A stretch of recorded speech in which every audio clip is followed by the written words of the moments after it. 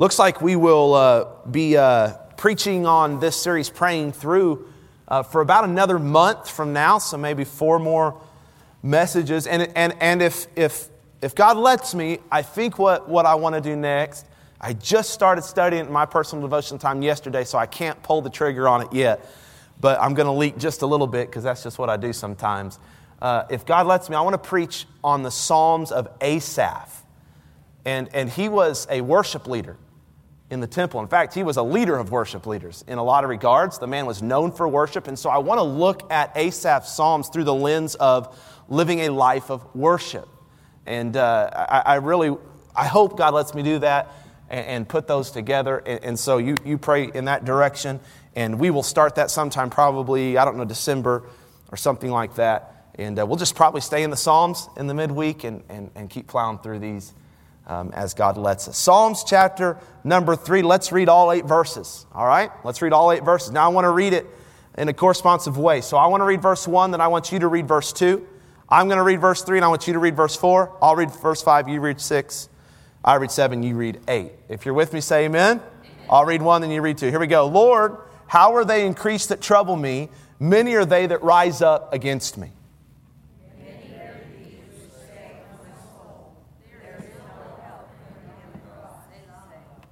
Oh, you guys think it means Selah or Selah?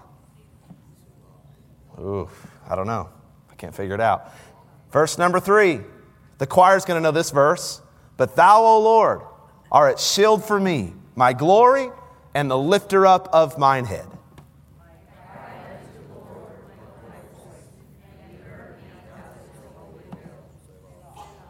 I laid me down and slept. I awaked, for the Lord sustained me.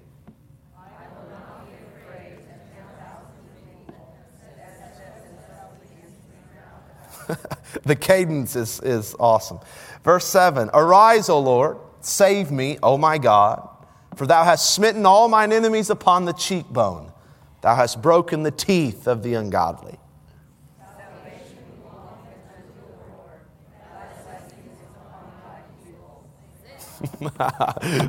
I love it. We'll never do that on a Sunday morning. Never. But I like doing that every once in a while. That's good. And by the way, by way of unison and uniformity, that really is one of the key reasons why we use the same version of the Bible. So that what I'm reading, you can be reading. And what you're reading, I can be preaching from. And it just leads to a great sense of unison and unity around the same text of Scripture. We're going to be talking about praying through personal attack. Praying through personal attack. Many of you, not me, but many of you are old enough to remember the Watergate scandal. The resignation of President Richard Nixon. If you were alive during that time, will you raise your hand? All right, many of you were. I've only read about it. They say there are about 69 people indicted in that scandal. 48 people were convicted. And whether you agreed with the man politically or not, that's really not the point tonight. The entire situation really sad. And one writer put it so well, I had to just type it out and put it on the screen because it describes why this situation was so sad, at least through the lens of President Nixon. Look what this writer said. One day, you're one of the most powerful men in the world. You were always the center of attention. You were always surrounded by a host of Secret Service agents whose job is to protect you at the risk of their own lives. Your words are plastered on the front of pages of newspapers around the world. At press conferences, reporters try to parse the nuance of your every sentence. What you say can make the stock market shoot up or down. When you give orders, a bunch of underlings jump to make it happen. You live in a mansion with servants attending to your every need. You have a private jet, helicopter, and limousine, plus a private retreat at your disposal as you carry out the nation's business. But the next day, you resign in disgrace. Your presidency is shambles. You leave the public eye. You move out of the White House. Nobody cares anymore what you say or think unless you're ready to confess your guilt in the scandal. Life changed drastically on that fateful day for Mr. and Miss Nixon. Can you believe that? Can you put your mind there? The reason why I bring that up is because it's really the closest thing I could think of that would relate to the pain and the trouble and the embarrassment and humiliation that King David had to endure when his own son Absalom led a revolt against him and ran him off of his throne as the king of Israel. David had reigned for decades, just like the president, Mr. Nixon. as one of the most powerful monarchs in the world. His military prowess was legendary. He had extended Israel's dominion far beyond their own borders. He'd become incredibly wealthy. He lived and enjoyed a life of splendor in his palace with all his many wives and all these many servants. He had the absolute authority of life and death over everyone with whom he had dealings. So much power. No one would dare get on his bad side. But then he got caught in a scandal. A lot worse than President Nixon. David sinned with Bathsheba and ordered the death of her husband Uriah. We talked about it last week. That's what gave birth to Psalms chapter 51 and that prayer of repentance through his sin. And although David eventually did repent after a year of hiding and concealing it, David's sin set in motion a series of these God-ordained, devastating consequences. Now consider the consequences that David's sin set in place, because it's going to contribute to this psalm. David's oldest son, Amnon, raped his half-sister Tamar. Tamar's brother, Absalom, got mad, of course, took revenge by murdering Amnon. Absalom then had to flee into exile for several years, but later was permitted to come back to Jerusalem. But after his return, David was so mad at Absalom that he didn't talk to his wayward son for 2 years.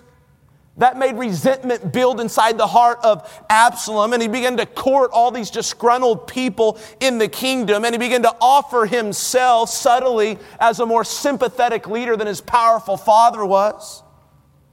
And finally, Absalom placed together, after a lot of time of persuading these people, he kind of pieced together this strong conspiracy. And he got all of these thousands of people, the majority of the nation, to turn on his own dad. And that made David and at least a few of his servants and their kids grab their stuff and flee from Jerusalem. The text tells us in 2 Samuel chapter 15 and 16 that David was grieving so much from his own son attacking him in this way that he was walking barefoot and he was weeping with his head covered in shame. To add insult to his injury, a man named Shimei from the family of David's predecessor, King Saul, came out of his house as David passed by, and Shimei began to curse David and throw rocks at David and accuse him of being a worthless man who had brought his own downfall on himself because of his murderous acts. And then David writes Psalms 3. It's birthed out of a time when he was personally attacked. Now listen, David had experienced attack before. He'd experienced defeat before. He'd experienced humiliation before and betrayal before, but this time it was on an entirely different level. This time it was more personal because this time it involved an attack from his own son. It would be like me for 2 years, maybe 10 years ago. It would be like me for 10 years getting a portion of our church together and saying, we're going to run my dad out of the pulpit. I promise I didn't do that. But that's exactly the situation, but on a grand scale. That would hurt my dad. And it hurt David. I want to ask you, have you ever been personally attacked? Have you ever been personally attacked from somebody you loved and trusted? I have. It hurts deeply, doesn't it? Being personally attacked can involve a lot of things. Being betrayed, being ganged up on, being belittled, being lied about, being maligned, being slandered, being abused, being manipulated, being treated unfairly, being stolen from or taken advantage of. Personal attack can happen anywhere. It can happen at home. It can happen within the immediate or extended family. It can happen right here at church. It can happen at work. It can happen over a business deal. A personal attack can take place in a variety of ways, but here's the thing. However it happens and wherever it happens, it's very troubling. That's why David started his prayer with that line, Lord, many there be which trouble me. It's hard to shake when you're personally attacked. It's hard to let go. It's hard to walk away from. It's hard to respond to appropriately. It's hard to stay focused on what really matters when you've been personally attacked. I mean, it goes with you everywhere. So what did David do? Well, Psalms 3 teaches us that he prayed. Which leads me to ask you a question. What did you do last time you were personally attacked? What was your first response? Or maybe when you felt personally attacked, did you pray? Was that your go-to thing to do? Psalms 3 is a result of David praying through this attack, not about it, not around it, not raising his hand in a midweek service and requesting prayer for it, but getting alone with God and praying through it. They say that Psalms 3 is known as a morning psalm. Morning as in the first part of the day. While Psalms 4 right next to it is known as an evening psalm. Now this is kind of important, I think, because it gives us a little bit of an idea of David's posture. They say that Psalms 3 is a morning psalm because of verse 5 of chapter 3, where David says, I laid me down and slept, I awaked, for the Lord sustained me. So he's waking out of sleep when he writes this song. But you go to chapter 4 and verse 8, and he says, I will both lay me down in peace and sleep. So chapter 4 is written in the evening, perhaps, and chapter 3 is written in the morning. We have to conclude that maybe David penned this prayer the morning after he got ran out of Jerusalem. I'm imagining that he couldn't sleep as late as he normally would sleep in due to the fact that he was sleeping on a rock as a pillow for the first time in a long time. Wasn't used to it. On top of that, his mind was racing, his heart was hurting, and I think he probably got up before the sun came up. He tried to get up slowly and shuffle around people that were sleeping around him, all the little ones and all his servants, and he tried to go off to a quiet place because he knew that the only way he was going to make it through this one was if he prayed through it. And he teaches us 3 ways to pray through our personal attack. In the first 3 verses, here's what he teaches. Trust God's promises more than man's words. Look at verse number 1. Lord, how are they increased that trouble me? Many are they that rise up against me. Many there be, verse 2, which say of my soul, there's no help for him in God. But thou, O Lord, art a shield for me, my glory, and the lifter up of mine head. Did you notice a word that David repeated several times in the first 2 verses? It's the word many. He says, many there be which trouble me. Many there be which say of my soul. He wasn't being melodramatic. I mean, his enemies were literally multiplying. In fact, if you go study the account in 2 Samuel chapter 15 through 17, you're going to find that the nation as a whole was backing Absalom. It wasn't just a few. David even later says that there are tens of thousands that are rising up against him. When he said rising up against me, he's talking about a staged rebellion. So David wasn't just signaling that he was outnumbered. He was signaling that he's being outmaneuvered as well. And that hurts. That's a part of a personal attack that hurts. When you know that the personal attack wasn't done impulsively off a whim, but you knew that the person that attacked you has been thinking about this for a long time. They've been grooming you for this for a long time. They've been prepping you for this for a long time. They've been scheming and manipulating to do this for a long time. And that's why it hurts so bad with David, because he realized that the people he had given himself to, the people that he was leading, the people that he trusted, didn't really trust him back anymore. And they didn't like him for a long time, apparently. This kind of staged rebellion doesn't happen overnight. David felt so duped. Felt so outmaneuvered. Then David pointed to the content of the attack in verse 2 when he said, hey, basically people are saying this, there's no help for God. What did he say exactly? There's no help for him in God. In other words, David, God's done with you. He wants nothing to do with you. You have worn him out. He's ran out of grace and patience and forgiveness for you. You just have crossed the line in shedding the blood of an innocent man and stealing his wife and trying to cover it up. David, God's done with you. You know what I think David is actually referring to when you study the account that birthed this psalm? I think he was talking about the words of Shimei. 2 Samuel chapter 16. He was a family member of King Saul. And he came out and he cursed David, threw rocks at him. This is actually what he said. And thus said Shimei when he cursed, come out, thou bloody man, and thou man of Belial. That literally means a troubled man, a troublemaker. The Lord hath returned upon thee all the blood of the house of Saul, in whose stead thou hast reigned. And the Lord hath delivered the kingdom to the hand of Absalom thy son. And behold, thou art taken in thy mischief, because thou art a bloody man. David, you brought this on yourself. God's done with you. He won't bail you out of this one. Now listen, it's not that Shimei's words were false. Yeah, he was a bitter man, but it wasn't inaccuracy that was the problem with those words. It was the insinuation from him and others that God was done with David. That's what hurt about this, as far as what they were saying about David, that's what hurt. And it's one thing, listen, for friends to desert you and family members to plot against you, but it's an altogether different thing when they try to rob you of God. Perhaps the most hurtful part of this attack to David, more so than his own son running him off the throne, was the declaration made against him that God was done with him. And is not that one of the go-to techniques of the devil when he's attacking us and accusing us, especially after a failure? The devil is called the accuser of the brethren for a reason. He will do his dead level best to convince us that because of our failure, God's done with us and we've gone too far and we've wore out God's patience and not even God will help us now. And if we aren't careful, listen, we'll believe that.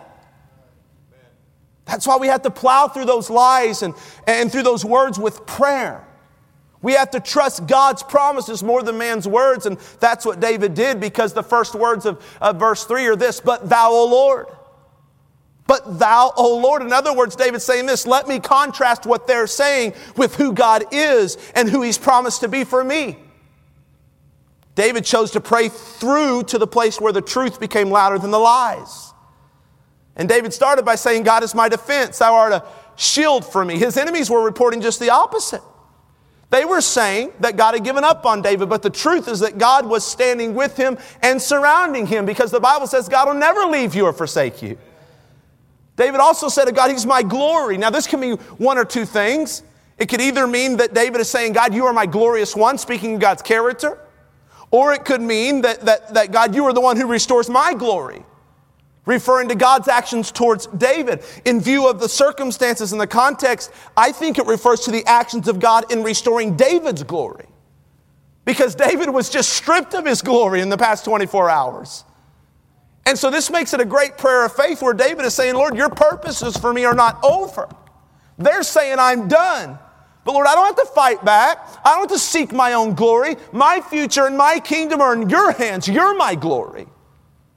And a personal attack, listen, it might cause you to feel like your glory has been stripped and like you'll never get it back. So you'll be tempted to fight to get it back and prove yourself loudly. But you need to learn to trust in God's promises to be your glory and to establish your glory according to His will and in His time.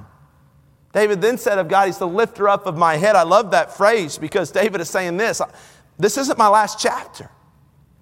I will rise up again with the help of God. And he believed these promises were literally guaranteed by the character of God Himself.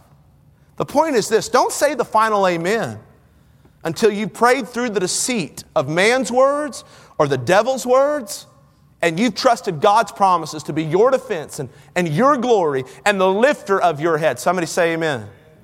Here's the second way to pray through personal attack. Trust God's provision, His past provision, more than your present emotion. Look at verse number 4, the first phrase. I cried unto the Lord with my voice. Look up here for a moment. Let's talk about this. David's emotional. And wouldn't you be?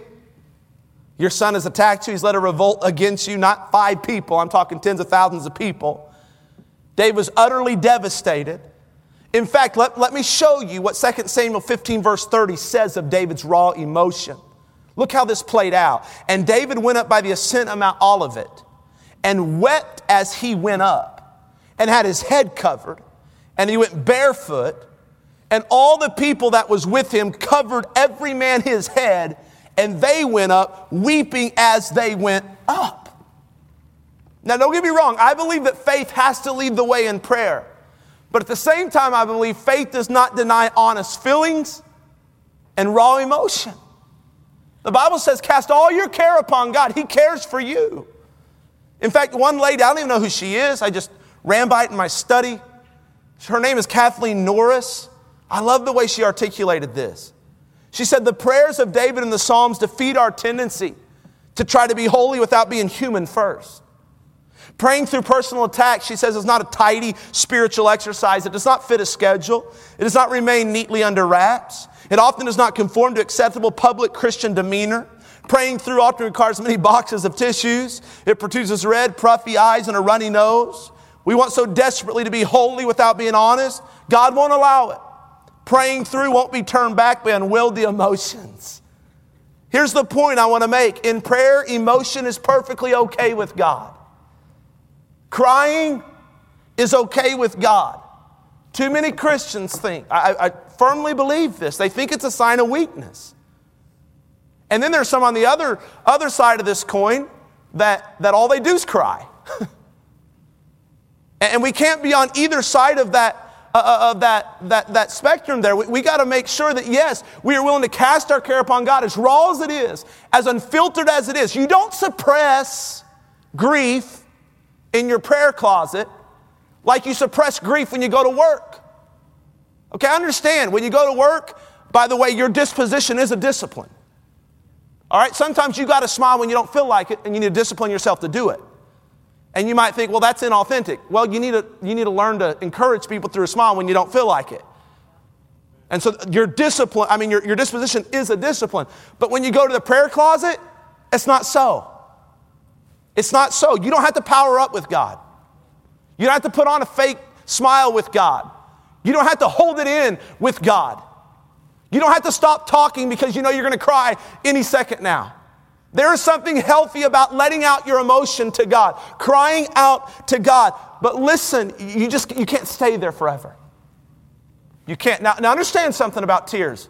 I really believe that your tears are as audible as your words to God. How do you know that? Look at Psalms 56, verse 8. Look at this on the screen. Thou tellest my wondering, put thou my tears into thy bottle. Are they not in thy book? That is an amazing verse. That God keeps track of your tears because each of your tears represents a sorrow, a trouble, and a disappointment that maybe in that moment you can't even articulate, but your tears talk. Did you hear me? They do, and God understands that, and God keeps track of that, and it doesn't intimidate God, and it doesn't make God feel awkward.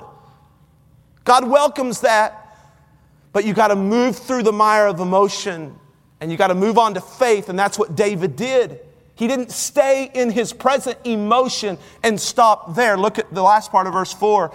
And he heard me out of his holy hill. Notice the tense David spoke here. He said, God heard me. The only way to get through present emotion to a place of confident faith is for David to recall God's past provision in his life. There were many times that David could recall crying out to God in the past and God hearing him. Maybe he was thinking of the time that he stood before Goliath with just a sling and a stone. Teenage boy, and said, my God will deliver me like he delivered me out of the hand of the lion and the bear. And God heard him. Maybe he was thinking about the time King Saul betrayed him and ran him from one cave to the next. And he cried out to God, deliver me from mine enemies. And God heard him. Maybe he was thinking about the time he couldn't even put one more foot in front of the other. And he was so overwhelmed, he thought he was going to drop dead at any moment. And he cried out to God, Psalms 142, my spirit faints within me. Attend to my cry, for I am very low. And God heard him. Maybe he was thinking about the time when he'd been over backwards. Brother Mike preached on it to help the people of Keilah. Then they turned around, stabbed him in the back, and told Saul where David was and everything within David, who wanted to vindicate himself. But instead he cried out to God, oh God, he said, save me by your name and vindicate me by your might. And God heard him.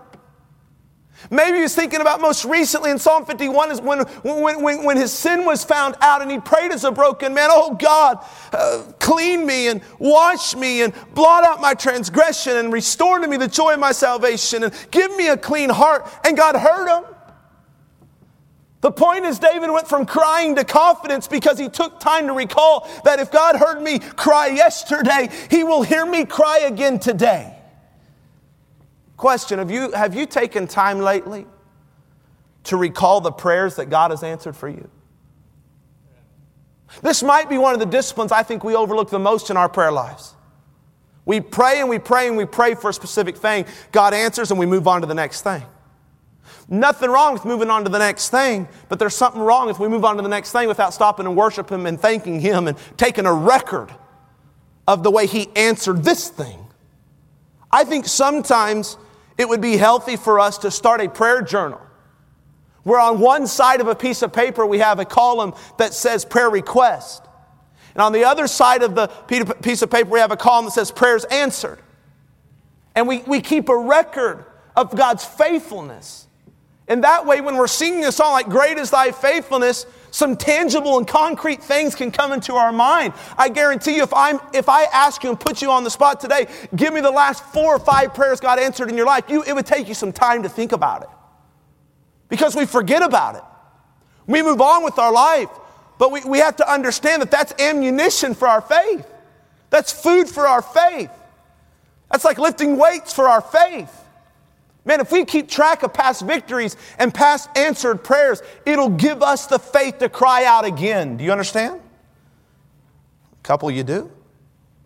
He recalled that God sustained him as well. Look at verse 5. I laid me down and slept. I awaked, for the Lord sustained me.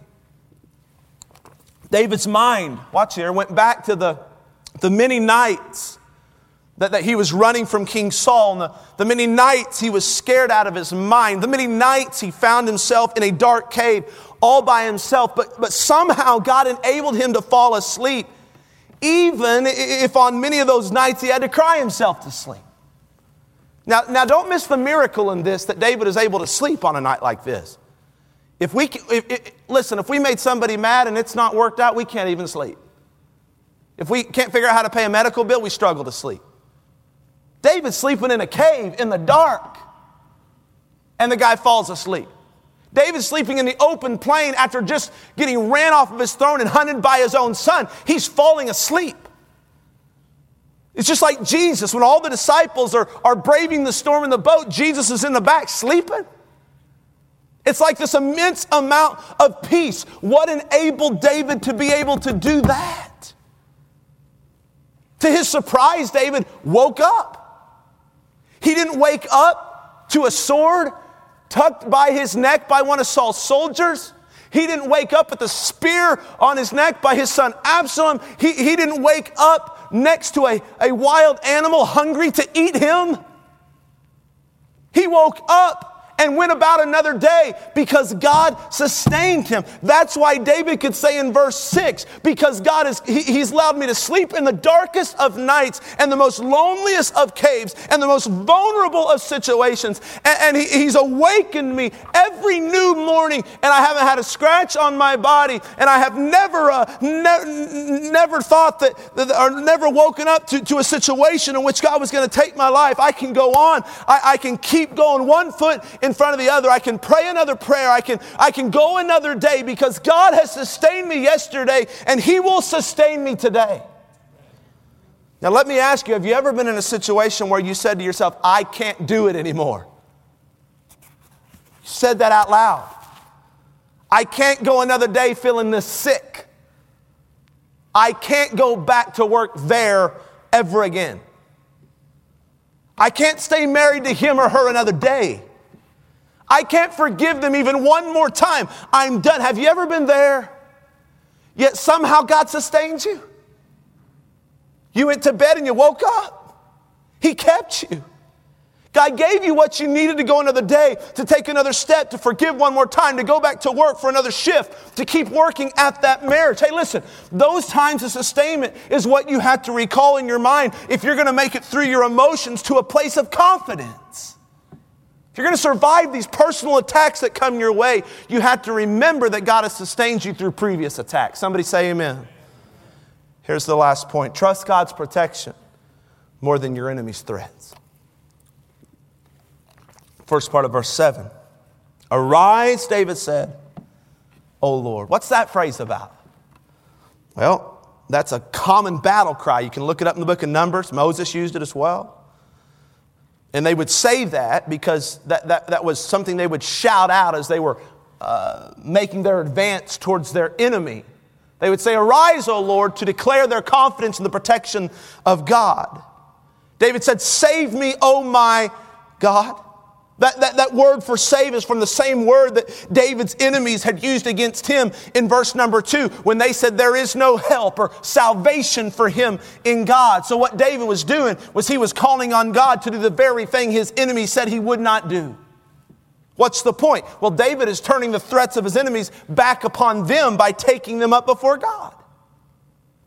And notice that David didn't cut any corners with this request. Look at the last part of verse 7. He said, For thou hast smitten all mine enemies upon the cheekbone. that's broken the teeth of the ungodly. What's this about? Just as his enemies, watch, just as his enemies had humiliated him, including his own son, David was asking God to humiliate them. Slapping somebody across the cheek was more about humiliating them than inflicting pain upon them in that day. Then David had the faith to believe that God would disarm them. The teeth that he prayed for, that he would break the teeth of the ungodly, those are teeth in that day were a metaphor for their weaponry. In fact, David could be quite literal here because Absalom's greatest weapon in this situation was not his sword. He didn't pierce David with his sword. Pierced him with his words.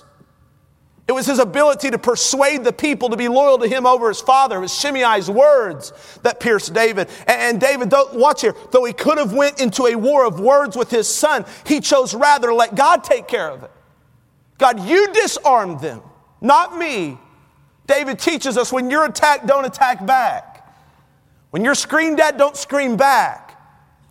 When you're posted about, don't post back. When you're gossiped about, don't gossip back. Fight your battles on your knees. Trust God's protection more than your trust and more than you give in to your enemy's threats.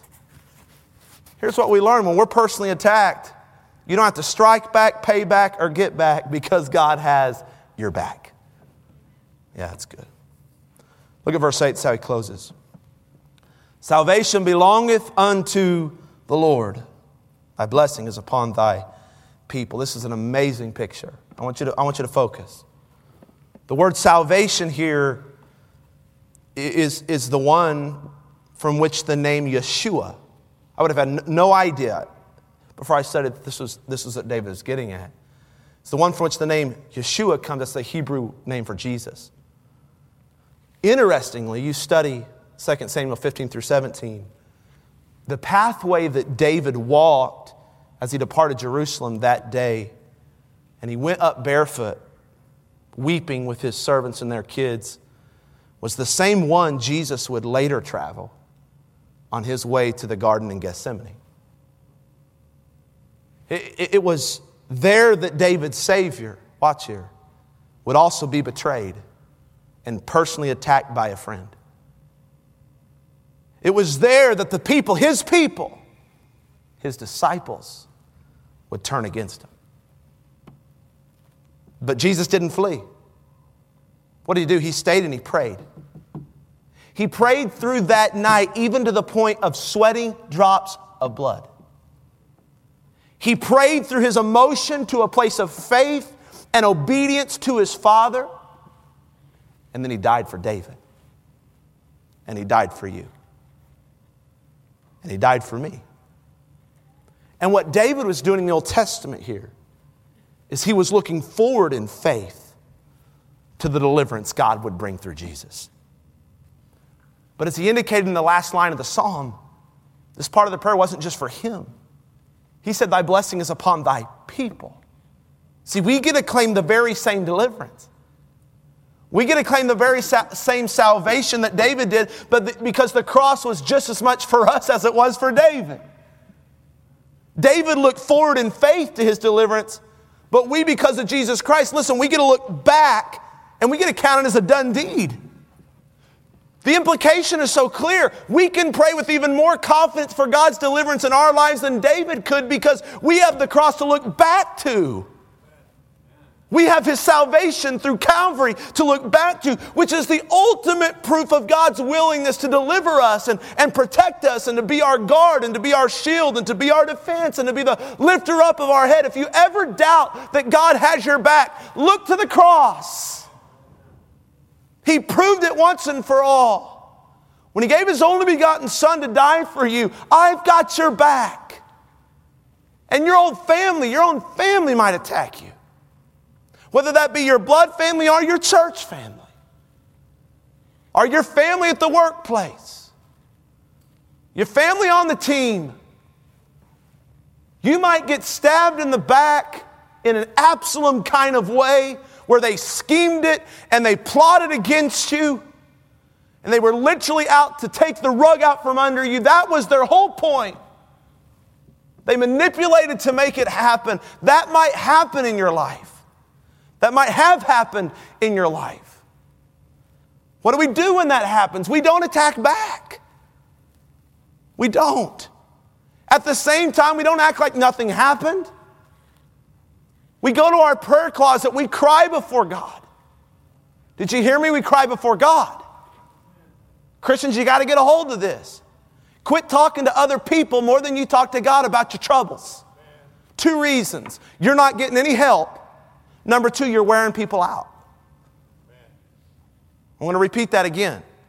You're not getting as much help from them as you can get from God, number 1. Number 2, you're wearing people around you out. Stop wearing people out. God didn't get worn out by your cares.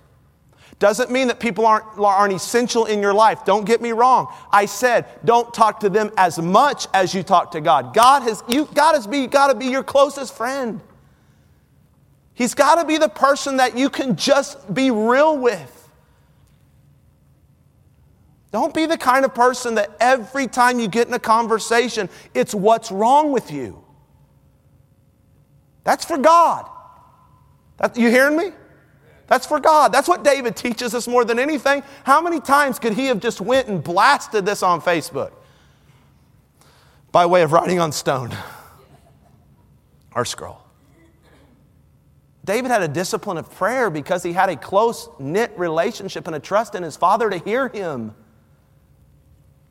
The reason why we take it to other people more than we take it to God, whether it's a personal attack or whether it's humiliation or whether it's a trial or whether it's an emotional struggle, the reason why we continually wear people out is because we don't talk to God enough. We don't trust Him enough. He's not tangible. It's exactly what we talked about on Sunday night. We want people to be our king. We want people to be our physical comfort, our security. We can see them and touch them. We can manipulate their response. A 15-minute conversation with them, we can see their body language, we can get their feedback, it makes us feel better, but it's just temporarily. A daily relationship with God over people is what is so much deeper in your life. So much deeper. Yes, you need people. We cannot do the Christian life alone. We need the church. We need a community. So badly we need that. You need to have 1 or 2 people in your life that you can go to at any time for any reason and you can be 100% real with. Somebody say amen to that. We need that. I want to be a pastor. I want to be a shepherd that you feel like you can come to in the lowest and the highest moments of your life. I want to cry with you and I want to celebrate with you. But you know what I want more than that? I want you to have a daily, real, walking relationship with your Savior. I want Him to be your shield, not me. I want Him to be your glory, not your best friend. I want Him to be the lifter of your head, not the person you go to church with. Because they will fail you, and I will fail you, but our God will never fail you. Jesus is your salvation. Learn to cast all your care upon Him. If you're personally attacked now or have been in the past or will be in the future, here's the Psalm 3 prayer. Trust God's promises more than man's words. Trust God's past provision more than your present emotion. Trust God's protection more than your enemy's threats. Notice how I started every one of those main points. Trust God's promises more. Trust God's past provision more. Trust God's protection more, because here's what David is getting at. A personal attack is an invitation to trust God more. And it hurts. And there's a lot of misery attached to it. And it's hard to let go. It's hard to shake. It's hard to focus. You feel like you won't rebound from something like that sometimes. But God is sovereign. And listen to me. He let that happen. And if that comes your way by somebody you even trusted and loved, here's what it means. It's God going just like this to you. Run to me. Come worship me. Come get more intimately close to me. Quit trusting people more. Quit trusting emotions more. Quit trusting their words and their threats and what they say and what they think more. Trust me more. That's the invitation tonight. We just stand to your feet, every head bowed.